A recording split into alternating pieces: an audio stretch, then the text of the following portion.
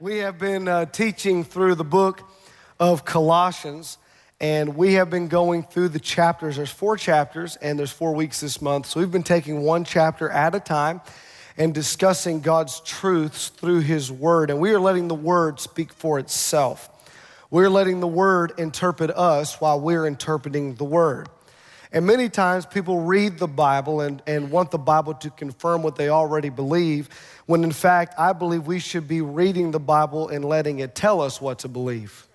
And so that's what we've been doing. We've been talking through the Word of God. And in week 1, which was chapter 1, we talked about standing firm in your salvation. And if you have ever wondered if I'm saved or how am I saved, you ever had that question after you've said yes to Jesus and the devil can get in your head and make you question, I want you to go back on YouTube. It's a message called Far Away from God. I want you to go back and listen to that at some point because I think it will help you because the devil can't take your salvation, but he can make you think you're not saved. And so I talked about that week number 1. Week number 2, we talked in regards to standing firm in God's truth. We talked about rat poison. Remember that? That was last week, and we talked about the most sinister thing to happen to truth was not that it has been banned and buried, that it has been blocked. Really, the most sinister thing to ever happen to the truth is that it has been mixed with error. We talked about the mixture of truth and error, and the less we know the truth, the harder it is to discern a lie. We talked about that last week, and today we're going to go a little further. If you're ready, say, I'm ready.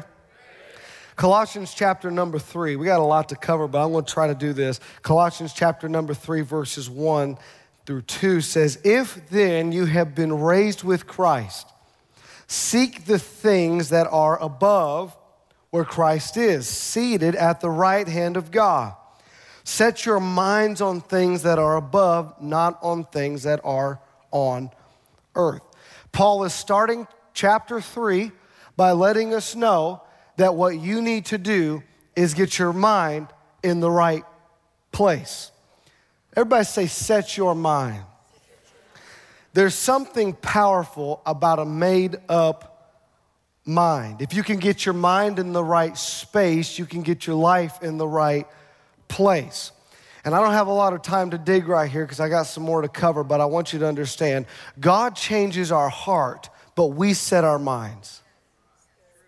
God changes us on the outside, but our mind is, the scripture says in Romans chapter 12, verse 2, that we cannot be conformed to this world, but we need to be transformed by the renewing of our mind. The New Living Translation says, let God change your life by changing the way you think. So you gotta set your mind. And I just want to congratulate all of you that are at church today because this is a way that we set our mind. We come to church and we get into worship and we're setting our mind. When we get into the atmosphere of praise and worship and we get in that chair and we sit and hear the word of God, what are we doing? We're setting our mind. When we go to our small groups during the week, or we're meeting with friends and connecting and having godly relationships, what are we doing? We're setting our minds because our life moves in the direction of dominant thought. And you may be thinking, well, Pastor Ethan, that's kind of like pop psychology. No, let me help you understand. The Bible will catch up, the science and science will catch up to the Bible eventually. All right, hear what I'm saying? That we need to set our mind. And there is nothing more powerful than a person with a made-up mind. But the next verse goes a little interesting. After Paul tells us that we need to set our mind, he goes into saying, put to death. Put to death. Let me show it to you. Colossians chapter 3, jump down to verse 5. So put to death the sinful, earthly things lurking within you. Have nothing to do with sexual immorality, impurity, lust, and evil desires. Don't be greedy, for a greedy person is an idolater, worshiping the things of the world. You used to do these things when your life was still a part of the world, but now, everybody say, but now, is the time to get rid of anger, rage, malicious behavior, slander, and dirty language. Verse 9, he starts off by saying, don't lie to one another. Paul is letting us know that we have to put to death some things in our lives. And there are a lot of people that come to church and like the idea of God adjusting their beliefs, but not the idea of God changing their behaviors. And when you look in the verse, he's saying, now that you got your mind right, in chapter 2, now that you understand you need the truth, and in chapter 1, now that you know that you're saved, you need to let me change your life practically in day-to-day behavior. And I need you to hear me today. There are some things, I know it's 2022 and it doesn't sell good and it doesn't preach good, but there are some things that still need to be put to death in us today. Am I talking to anybody? It's like the doctor who told the man, we don't always like the, putting to death things in our life. It makes me think of the doctor who told the man that you need to stop eating red meat. So the man stopped putting ketchup on his hamburger.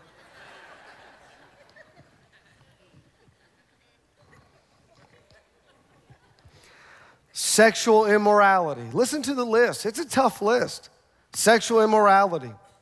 That word actually in the Greek is porneia. Porneia.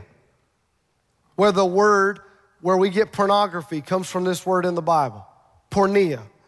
Impurity, which means in the Greek, your thoughts or your intentions, not just actions. Deep within you. God's dealing with some deep stuff. He talks about lust, evil desires, greed, anger, rage, malicious behavior, slander, gossip, talking. Last one says dirty language. Paul lists 10 things in totality, though this is not an exhaustive list. He lets us know that 5 of them have to do with lust and greed. 2 things that have ruined the lives of millions of people. Lust and greed ruin churches and families and communities and businessmen and moms and dads and children. Paul is letting us know that we need to put to death this strong language indicating that Christians have to take severe measures to conquer the sin that remains in our lives.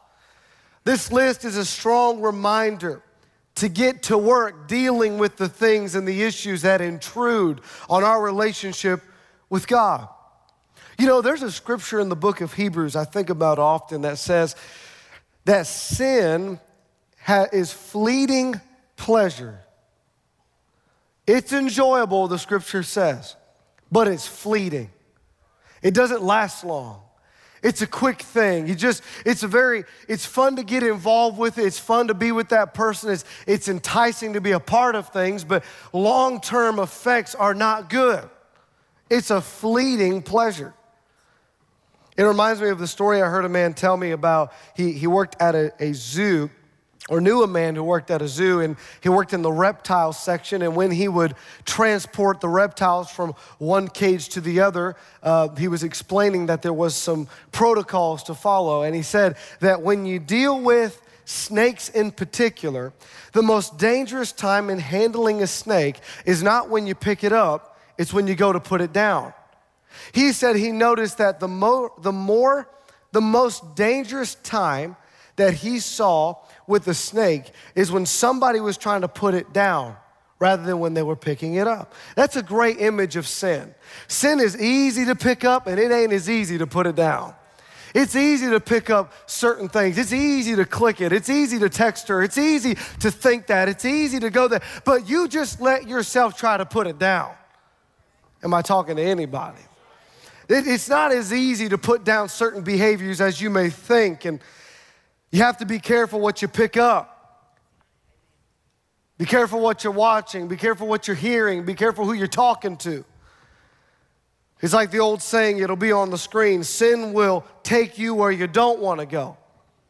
Sin will keep you longer than you want to stay. And sin will cost you more than you want to pay. Are you hearing what I'm saying? You know, have you ever went shopping with somebody who never looks at price tags? You're like, what planet are you on? What kind of blessing are you walking in that you just walking in? Because me and my wife, when we show up at a store, we say, hey, where's y'all's clearance section? Anybody know what I'm talking about? You go straight to the clearance section first. In fact, they always put that clearance section way in the back. Have you noticed that you got to walk past everybody and everything, and every worker's like, hey, sir, can I help you with anything? Like, I'm just trying to get to the clearance section. And you'll go back there, and you ain't been a size 4 in years, but it's half off, and you're like, baby, I was squeezing that. Anybody know what I'm talking about? I've joked, me and my wife will joke, I won't even handle clothes on the retail rack until I look at the price tag first. You know, because you'll fall in love holding it and be like, how much is it? And you'll think it's a good price. If you looked at the price first, you would have never touched the jeans in the first place. When I go to a restaurant, sometimes I'll catch myself not looking at what I want to eat. I know I'm not alone right now. I scan the right side of the menu that starts telling you $2.99, $11.99, $12.99. Some people sit down and say, baby, I'm feeling a steak and broccoli tonight. I'm like, well, let me tell you what I'm feeling. I'm feeling a $10.99. I'm feeling chicken tonight. That's what I'm feeling. Anybody know what I'm talking? I've been to restaurants before where they've been like a nicer restaurant, and you open the menu and there'll be no price tags on the food. They know if you got enough money to come in there that you don't need to know the price. I'm like, you don't know who you dealing with. Can you bring me out the menu with the numbers? Because we're going to leave. Actually, just bring the numbers. I don't care what it is. I'll pick the number and you just bring the food. Anybody know what I'm talking about? Here's my point. Sin never shows the price tag. You never know what you're really dealing with on the front end. You're handling the jeans and you don't know. At Buckle, they're like $500.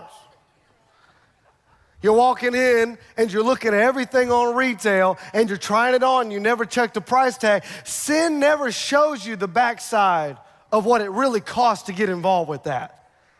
I mean, I could really, literally get on my phone and introduce you to people through FaceTime or call them right now who are right now living in apartments and had no idea that 5 years ago they were going to be where they are today. They had a 5,000 square foot house. They had a business. They had a family. But they got into something that destroyed their lives. Paul says, put to death the things that are so evil in us and earthly in us. I have watched personally as a pastor's kid and a pastor now and a youth pastor and a kids pastor, an executive pastor and the pastor of the parking lot and the pastor of the carpet. And I have watched and sat with so many people over the years. And many times, Grayson, you'll talk to them and they'll say things like this, I just wish I never did it. I just wish I never went there. I just wish I didn't say that. I just wish I didn't do that. I wish I did. I should have just not texted her. I should have just stayed away from it. The Bible tells us that you give away your life's work when you're immoral with another person. Do you know that? Book of Proverbs. You can work for years and someone else will sit under what you planted. I've sat with people whose conscience are so stained by sin that it brings their life to ruin. I'll show you this verse. Proverbs 5:22 says this, beware that your sins don't overtake you and that the scars of your own conscience don't become the ropes that tie you up. Matthew chapter 5, Jesus is talking to a crowd one day, and right when he ends the Sermon on the Mount and the Beatitudes, he ends up talking pretty heavy stuff. And he says this in Matthew 5, you have heard the commandment that says you must not commit adultery. But I say anyone who even looks at a woman with lust has already committed adultery with her in his heart. Jesus is going really deep here. And I want you to catch verse 29. Verse 29. So if your eye, and I don't want you to just think in regards to lust. There could be a lot of things right here. So if your eye, even your good eye, causes you to lust or to sin, gouge it out and throw it away. It is better for you to lose one part of your body than for your whole body to be thrown into hell. Jesus is letting us know the radical steps necessary to walk in freedom is to have this mentality that I'm going to remove the opportunity. I'm going to do what I have to do to put to death the things that could put me to death. John Owen said it like this: be killing sin, or it will be killing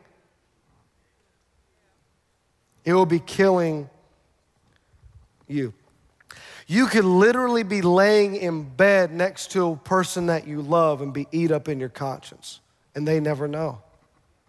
You could literally be coming to church and in your small group and nobody really know the weight in your heart, the things that you feel, the things going on the inside of you, the turmoil that you are feeling and sensing and experiencing. Things are dying, or things can kill you that are in you. Are you hearing what I'm saying? Things that are in you. And he tells them, he says, listen, you need to put those things to death. I know I've told you the story before, but I remember maybe I haven't, I don't know. I don't know what I say when I'm up here half the time. But I had a friend, listen to this story, it's gonna blow your mind. I had a friend who had a boss at her job. And at that job, her boss at her job had a pet snake. And this snake would always coil up and sleep with her in bed. She's nuts, bro. This snake would sleep with her in bed. And she had it for years, just coil up at the end of the bed. She's like, I don't know why I'm single. I'm like, shoot, I don't know why either. She had this snake that slept in her bed for years, and one day that snake started sleeping up against her.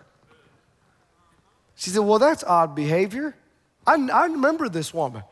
And this snake started laying up, started getting closer every night, till one night that snake was laid up completely against the side of her body.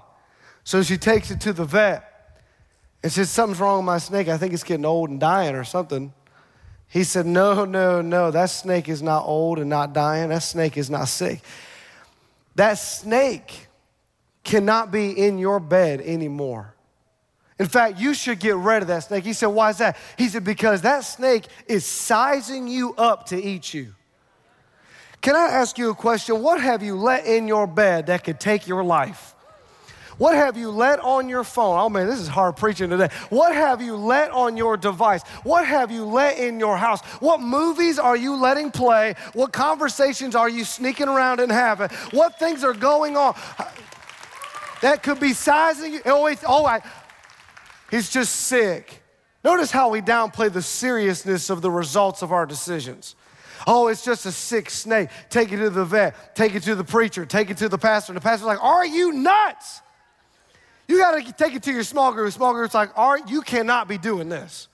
Because the thing that you have settled in your life, the thing that you have allowed in your bed, the thing you have allowed in your mind, Jesus said, gouge it from your head. Throw it as far away from you as you can, because it will damn your soul. You got to be careful with the things that you handle and the things that you watch and the things that you touch. And my wife and I, we're big. We don't watch scary movies in our house at all. Because you don't want to see this long 6-foot body running past light switches, turning them on, turning them. Because you know, I'm not kidding. If I watch one, I'm scared to death. Every devil's inside of me. I'm freaking out. There's just things that at our house we don't do. Some things at our house we don't allow. There's some things in our bodies we do not allow, because that is our commitment to Christ.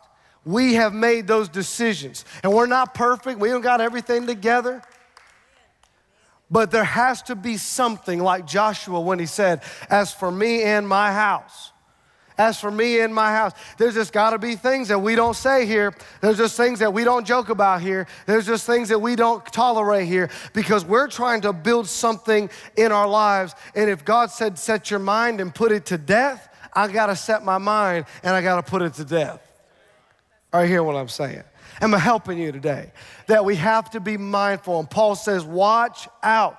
Put to death those things, these dark, malicious things that we may downplay the seriousness of. but these things have a way of destroying our lives. And after he gives them the list in Colossians chapter 3, verse 9, he goes on to say, seeing that you have put off the old self with its practices, seeing that you have made the decisions to make the adjustments, now that you have heard the word of God preached to you, you've read the letter, now that we've got to this point, you have to do your part to take the things off of you that somehow sneak onto us. In verse 10, put on the new self, which is being renewed in knowledge after the image of its creator.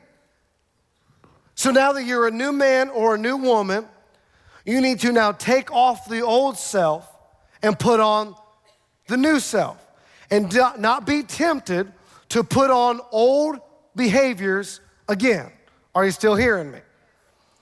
So you're a new man in Christ, a new woman in Christ, but you still have some things you got to work through. I grew up believing that the moment you said yes to Jesus, you didn't have any problems. Anybody believe that? Sometimes you think that, like, if I just really love Jesus, I wouldn't struggle with this. If I really love God, I wouldn't have these thoughts. If I really was saved, I wouldn't think like that, do that, feel that. But that's not technically biblical. In fact, can I just take a moment and talk to you? All right, let me show you. There's a story in the Bible. There's a story in the Bible, one of my favorite stories. I've preached it before. I'm going to preach it a little different for a moment. It's the story of Lazarus. Anybody ever heard the story of Lazarus? I've preached that before, where God's still a miracle worker and he's an on-time God, and won't he do it? Somebody say, yeah. And I've preached all that. I'll do it for you sometime. I'll act up one day. But this story is a great illustration of my point. Lazarus, the Bible says that Jesus is informed that Lazarus is sick. And he says to them, the sickness is not unto death, but for the glory of God, that the Son of God may be glorified thereby. They come back with word and say, hey, by the way, you didn't come see him. Now he's dead. And Jesus said, okay, let's go see him. So Jesus is on his way to see Lazarus, and he sees Mary and Martha, the sisters of Lazarus. And they say, Jesus, if you would have been here, our brother would not have died. And Jesus said, where'd you put him? I'm skipping through this chapter of John, chapter 11, really quickly, but he said, well, where'd you put him? Take me to the place where you left him. And when he got to Lazarus, the Bible says that Jesus said, roll away the stone. Now you got to understand, come here, Pastor Tyson, I'm going to use you. Come here, my friend. Now you got to understand something. No, come on out here. Come on out. Now look, now you stand right there. Look at the people. Look how healthy he is, man. Look at us in that thing over there. Look, I got to keep wearing jackets. Okay, now let me tell you. Now Lazarus was dead, and when Lazarus was dead, they tied up them that were dead. In fact, they would take these. You got a lot of muscle in there, buddy, I tell you. Look at her. Crystal's like, that's my boo up there. Okay. Now, they would actually, here, I'll take your hands too. The Bible says that Jesus, or when historically, when somebody died, they would tie them up and wrap them up, and they would get all these things, all this shrouding. And in fact, history would teach you that they were bound very tightly, almost like a mummy. And they would wrap them really tight, and they would keep them, they would be so tied up.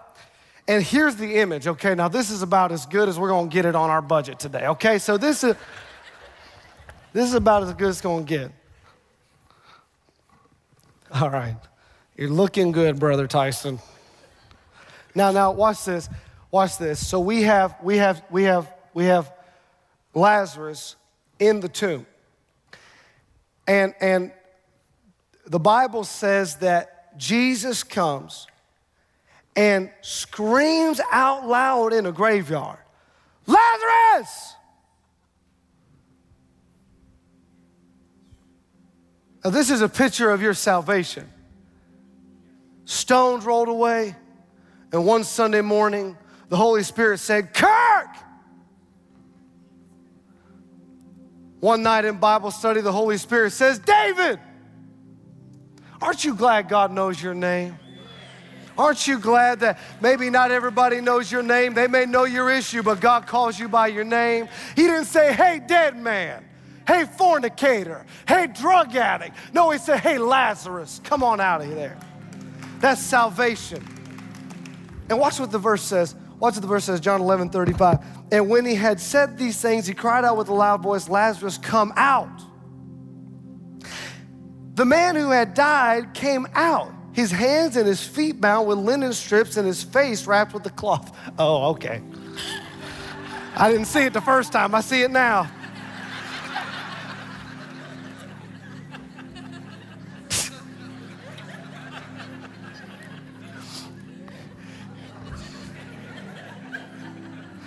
And Jesus said, unbind him and let him go. Now, I want you to catch this. Listen to me. He's alive. Lazarus has come out of the tomb. This is an image of your salvation. You're alive. He's alive, but he's tangled up. This is an image of your salvation. You are saved, but you can be tangled up. The devil will make you think you're not alive because you're wrapped in things that used to keep you dead.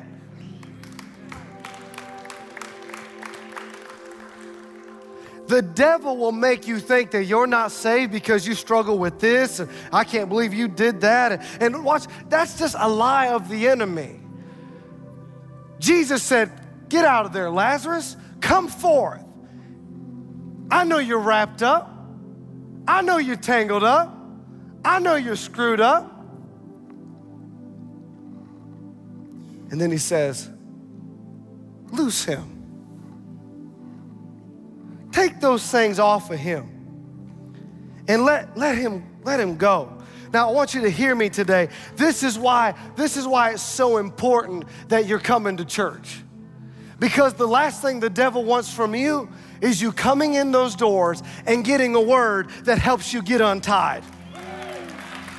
That's the last thing the devil wants for you, is to get in your small group. The Bible says he looked at others and he said, you untie them and let them go. That's why you got to get in your small group and you got to find someone to pray with you, because somebody will help you get untied. And it may take some time and it may be a process, but I've come to tell you today that just because you're tangled up doesn't mean you're not saved. Doesn't mean you're lost. Doesn't mean God hates you. Doesn't mean you're messed up. I've come to tell you today, there's nobody in this room that don't have something on them. And you just looked like where you used to be. Let me say this, he's not in the tomb no more. Thank God. You may not be where you want to be, but you are not where you used to be. You don't have everything together. You're not perfect. You don't got it all right. But slowly and surely, it may take 4 or 5 years, but something's just coming off of you, coming off of you, coming off of you. That thing that happened to you when you were 5 years old, the devil counted on destroying the marriage when you were 35, but you got in the presence of God, and you got in his word, and you got in the anointing, and you got in worship, and slowly but surely, that uncle that molested you, oh, it's a tough one. The uncle that molested you, it can't hold you anymore. It can't define you anymore. Oh, Lord. And what the enemy meant for evil, did you hear me? What the enemy meant for evil, to tie you up and to hold you down, cannot define your life. What the enemy tried to wrap you in and what you've been living under and that condemnation you've been sensing. Lazarus, come forth.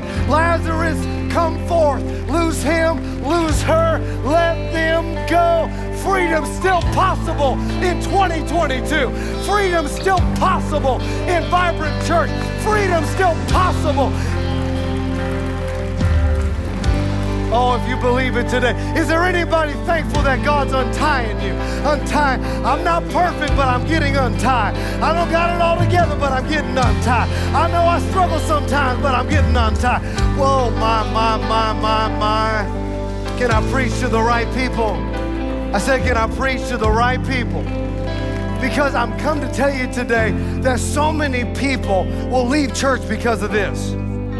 So many people can't raise their hands in worship because of this. So many people will quit small group over this. So many people will walk away and say, I didn't get there, it didn't work out, I'm no good. And you know what, Lazarus, there's no indication that Lazarus came back and put him back on. No indication. Lazarus was alive. Why on earth would Lazarus go back to something that he wore when he was dead? Why would I go back to living like that? I'm a new man. Why would I talk like that? I'm a new man. Why would I do that? I'm a new woman. Why would I behave that? It's like taking a shower and putting on your old clothes. Isn't that the grossest feeling in the world? You just got all cleaned up on the inside, and then you get back out and put your hunting clothes on. You just came in from sweating in. That's disgusting.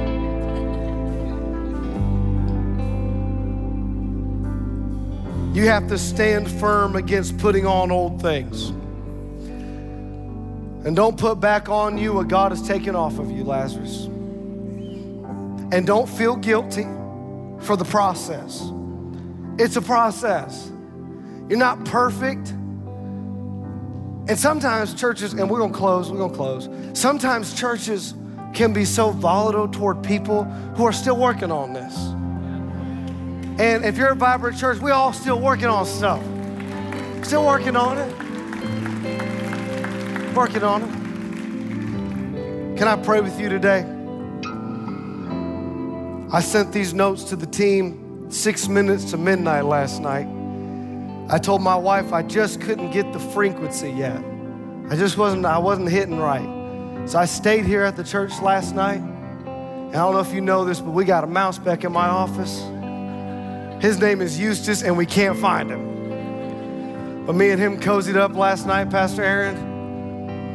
And me and Eustace were talking to God. And then on Wednesday night, we had prayer in here, and there were 3 bats flying around in here. I said, I hope that didn't come out of somebody. I don't know what's going on around this church, but if I see a bat flying in this room again, we're all dismissed. Someone's got delivered. I don't know what's going on. But I felt this word was for somebody today that needs to be reminded, put it to death. Don't put it back on. Don't feel the shame of working on it. God's helping you through it. That discouragement, that shame, that anger, that anxiety, keep working on it. The Bible teaches us to work out our salvation with fear and trembling. That doesn't mean you get to pick your convictions. That means work out what's inside of you on the outside of you. That's what that means. And I just want to pray for you today. Is there anybody in the room with just being honest, say, God, I just help me in the process. Just help me in the process. Pastor Ethan's hand's raised today. Help me in the process. I want to be a better man. I want to be a better husband. I want to be a better wife. I want to be a better business owner. I want to be a better example for Christ. God, I don't want to live with these things on me forever. Work with me. Can I pray with you today? Father, in the name of Jesus, as we get ready to close, I pray in the name of Jesus, strength for Lazarus today, that they do not have to put on old clothes ever again, that they can find freedom in Christ today in His Word. Work the Word in them, God.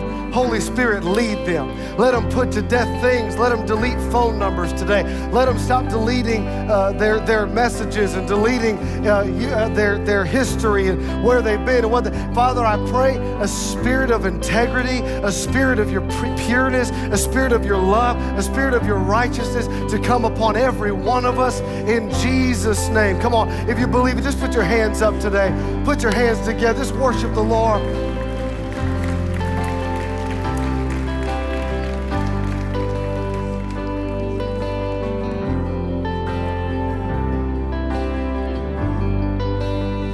Come on, sing it.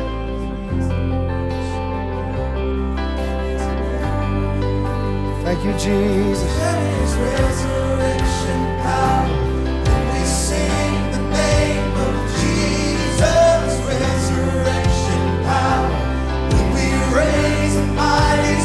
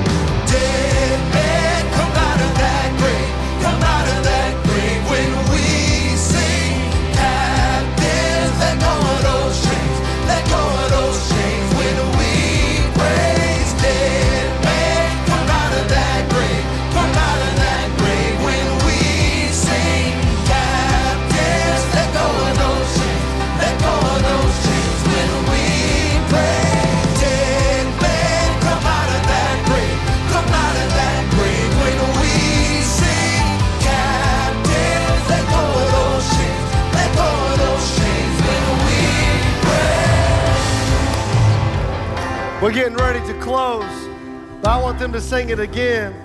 Dead man, come out of that grave. And when we sing it, I want you to sing it from a place. I want the second service to hear it before they get here. I want you to sing from a place of belief that you're not going back to where you used to be. You're putting to death the things inside of you that can destroy you by the help of God's word, and you're going to just praise him and set your mind and get your heart right. Are you ready, church? Come on, if you believe it, make some noise today.